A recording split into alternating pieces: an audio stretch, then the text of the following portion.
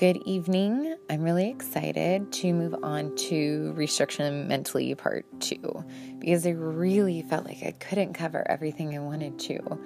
And I'm sorry if you feel like I go on and on, but this really is an integral part of recovery. And heck, this can be good for anyone, whether they've been abused or not. But if you have been abused, if you have had that broken down self-esteem, this is vital. And again, I'm still a little froggy. Ignore it. Okay.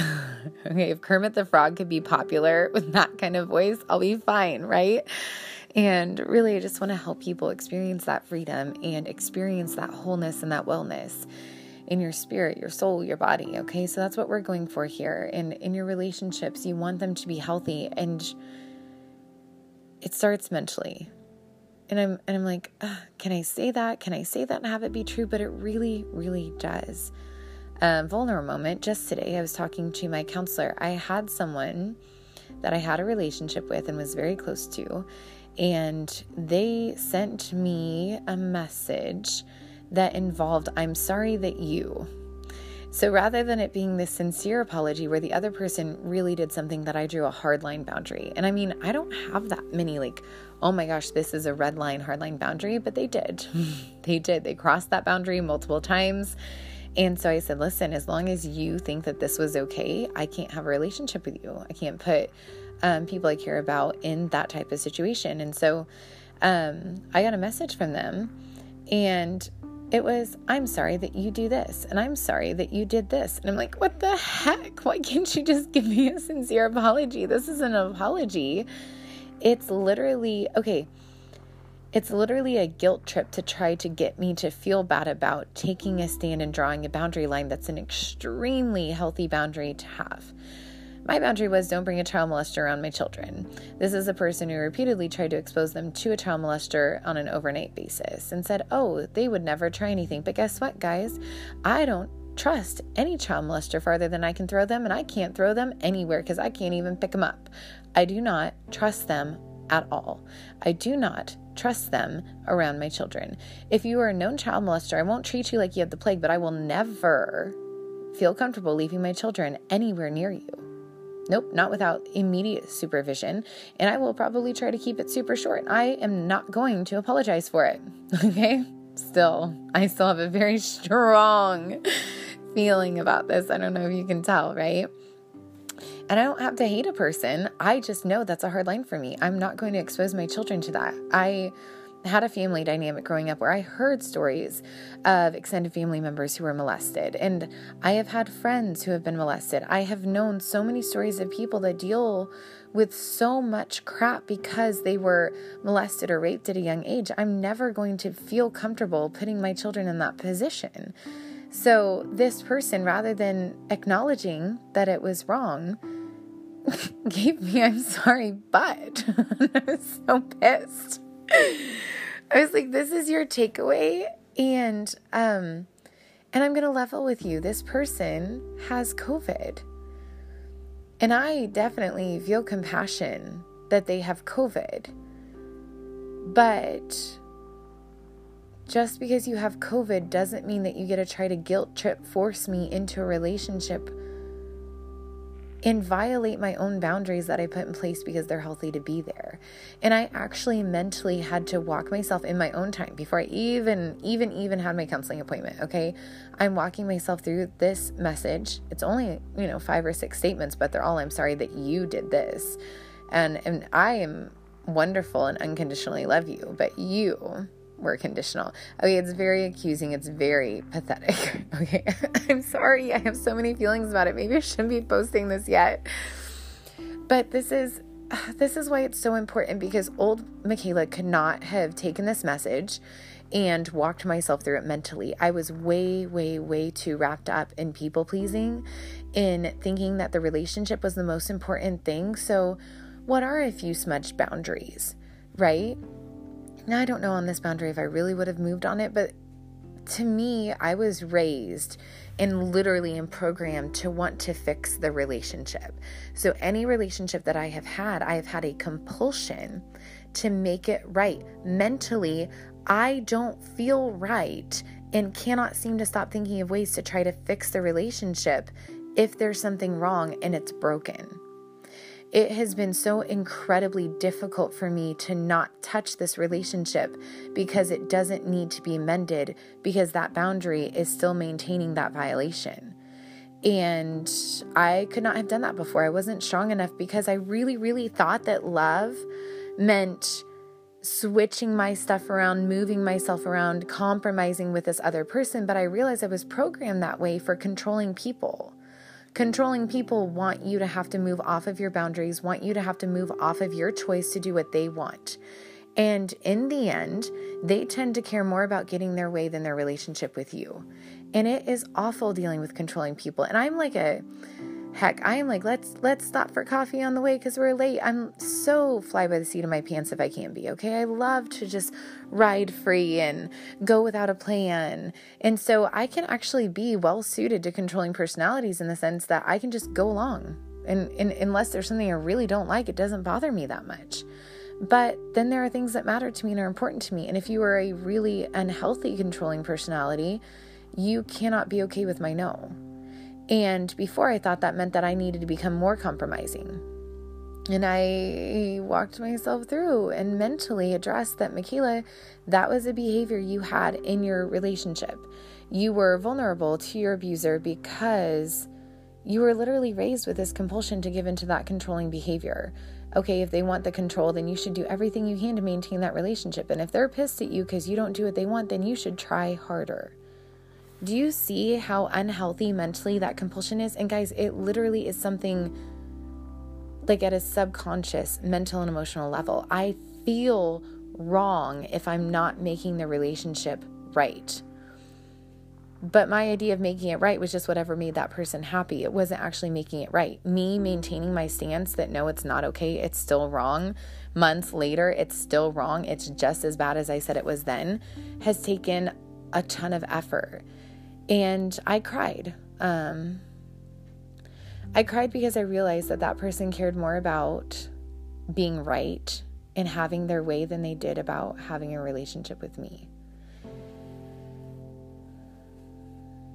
And maybe if they really, really, really got sick with COVID and passed away, I could tell myself I would have a regret, but I don't, because if I reopen that door and I move on this boundary, I'm literally putting myself back into relationships, back into that unhealthy pattern of thinking where I try to make someone who's trying to control me happy. Do you understand how lifeless that existence is? Some of you have definitely lived it. Some of you are like, oh my gosh, I cannot believe that you feel that way too. That's exactly how I feel. And mentally, you have to focus and actually walk yourself through a situation with I want to call it like a clinical eye, where in my situation, it's this person in relationship to me, and there are so many feelings and so much history and there's so much involved. And I have to step out from that and say, listen, you had a boundary and it's a really healthy boundary and a great one. You've gone back over that and you know that you took a stand. And there were thousands, that's not an actual exaggeration, thousands of things when I was living with them that would have been compromises I made, hands down. They said they had to be that way. I was like, oh, it's your house, done. Okay. Thousands of compromises that I made, thousands of things that were not that big a deal. It wasn't a health and safety issue. It wasn't dangerous. It's your house, your way. I can give into it. Like I said, pretty easy. So there were only maybe 4 things where I said, I can't. That literally violates my conscience. It violates my beliefs. It violates health and safety. I will not. I'm choosing no. And I was like, you gave in all these other times. You took a stand on this because it's important, Michaela. And this is sometimes how you have to talk to yourself, because you get so ingrained in a way of doing things and so trained by people who've taken advantage of you or who do abuse you or who talk down to you. And you have to treat yourself kind of like a patient. Like, hey, we're going to get through this. You might be struggling with this, but we're going to get through. But I am going to have a talk with you. We're going to sit down, talk to these parts of yourself that are struggling. And so I was like, listen, you set this boundary for a reason. If you go back on this, you are going back into all of this behavior that you've spent over a year trying to break. You go back into people pleasing, you go back into whatever you want for the relationship. And honestly, guys, I'm going to level with you, and you can hate me. You can literally judge me so hard for the next statement. Okay. But I'm a Christian. That means I believe you go to heaven. That means that if you die and I think that you're going to heaven, I have no belief that you will be sitting there in heaven thinking about how pissed off you are at me. And so it does not mean that I'm going to treat someone like crap and be like, well, if you're dead, you don't care anyway. Okay, that's not what I'm saying. Please don't let that be what you think I'm saying. Be awful, right? No, what I am saying is that if someone is in heaven, they don't care about this tiff that we had where we couldn't reconcile the disagreement. And because this is an important enough issue, I can say I'm not going to live with a regret for saying, nope, this is a hard line for me and I'm not moving on it.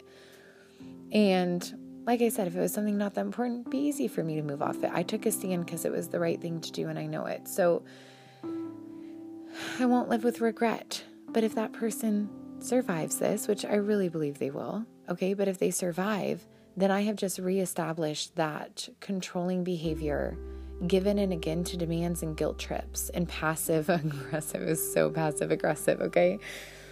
And I'm right back to where I started. And so by the time I got to my counseling appointment, I was like, what if I attract more controlling people? Like, what if this keeps happening to me? I don't want controlling friendships. I don't want a controlling relationship. My counselor is super gracious, right? It's my counseling appointment, so I didn't share what she says, right? Not someone else's. And she's like, I see no sign of you doing that. You're taking steps now where you're on guard against that and you're trusting your instincts again. But it's a mental game. It's mentally taking a situation where I normally would have just emotionally reacted and mentally ensuring that I go through the thought process, ensuring that I'm looking at it from a third person critical eye saying, what is going on here? I can say that the statements were passive aggressive, which before I would have never had the balls to do. Okay, let's be honest. Okay. So I can say it's passive aggressive. I can admit that it's a guilt trip. It's essentially saying, well, if I die and you don't give in to what I want, well, then it's your fault and you'll have to live with it. What an awful thing to do to someone. Okay. And I forgive this person. I'm not going to hang on to any of it. Okay. Because life is way too short to hold on to unforgiveness, but I'm not going to give into it. And I really had to walk myself through it because that compulsion inside of me was like, girl, you better make it right. You got to make it right. Got to make it right. You better make it better. They're mad at you. They're mad at you. They're mad at you. Do any of you do that?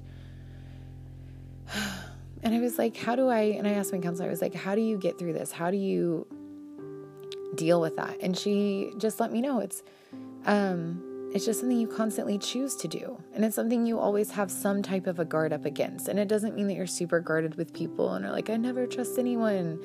Instead, it's just, you're aware. You're aware that it's behavior that you don't like. And she said, okay, if you run into someone controlling now, how would you handle it? And I was like, well, I've actually met someone that I can tell doesn't like me and it rubs me. I'm like that person where if you don't like me, I'm going to try harder for you to like me. And it's so hard. But I really have been I thought about it. I was like, I've actually just tried to not be around her that much. And I can tell she doesn't like me. There have been some passive aggressive comments made. I am not telling you who. And it's kind of awkward. And it's hard for me because every part of me that compulsion wants to be like, make her happy with you. I'm like, no, again, I'm probably running into someone that likes everything a certain way. I'm not that rigid. I'm probably driving her crazy, but she doesn't like me and I don't have to get her to like me. And there is so much freedom to that. I'm handling it by not spending that much time around her, not trying to say a whole bunch of things to get her to like me. It feels so pathetic when I say out loud, guys, okay? But really, I have to fight it off. Please like me, be my friend. No, okay. And I did. Oh my gosh, embarrassing story that I'm not sharing right now. We don't have time for that. But there was one time I tried so hard to make this girl like me. She hated me so hard. One day I will share this story with you. Maybe I have, probably not. I don't know. It's super embarrassing, okay? But for now, this is probably one of the first times that I've been in a workplace and I have not bent over backwards to try to make someone that I can tell does not like me. And I'm calling it. There have been a few things where someone else is like, no, they don't feel that way. And it's like, nope, they do. And then a few comments were made later when I wasn't around. And so it's true. This person really probably is not fond of me. I don't know if she hates me, but she's not fond. And like I said, That compulsion is like me. I want to make you happy with me. And so I have shut that down. Okay, with the right person who honors you and respects you and cares about you in the right relationships in a healthy way, that can actually be a good thing. They respect and honor you. They aren't trying to take advantage of you. They aren't trying to take from you to make themselves more. And those people, it's okay to want to go the extra mile and it's okay to want to spend extra time, but so many people are not that in your life. Mentally, put yourself in the third person. Ask yourself how the situation sounds. And it does sound like work. And guys, it is. At first, it is so uncomfortable.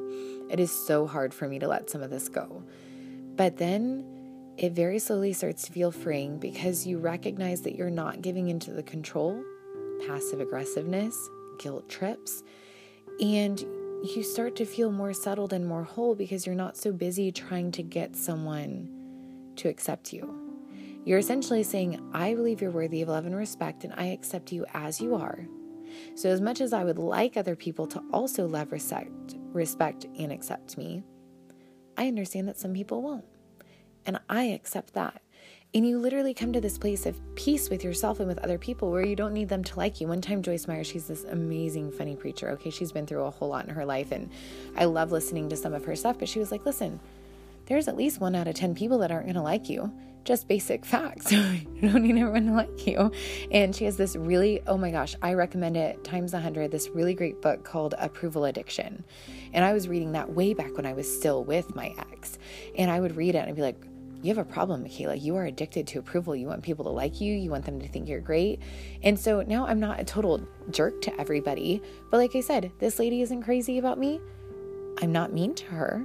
I am not rude to her. I just don't go out of my way to spend extra time with her or talk to her. I still say hi. I still give her basic respect and kindness. I just don't give her any of the extra stuff that I really can reserve for my relationships. And there's that freedom because now I have a healthy boundary. But I had to look at myself and talk myself through it and mentally restructure the way that I think about people, relationships, reconciling, mending. And I really encourage you to do that. Every single situation is going to be different. Every rift in a relationship is going to probably need a special touch, but it's your choice. For mine, currently, I decided, with this person at work, just not to spend that extra time with the person who messaged me. I've just decided not to respond. I have already told that person that I love them, but that it was very important to me that they showed remorse for what they did. That way I would know that if I brought my children around again, I would know that they would not be placed in danger, at least have that beginning of the they might not be, right? I don't know if I trust. Yeah, that's just a mess, right? But I had to get myself there mentally before I could act it out. And so now I have a plan of action. Now I know how I'm going to handle it.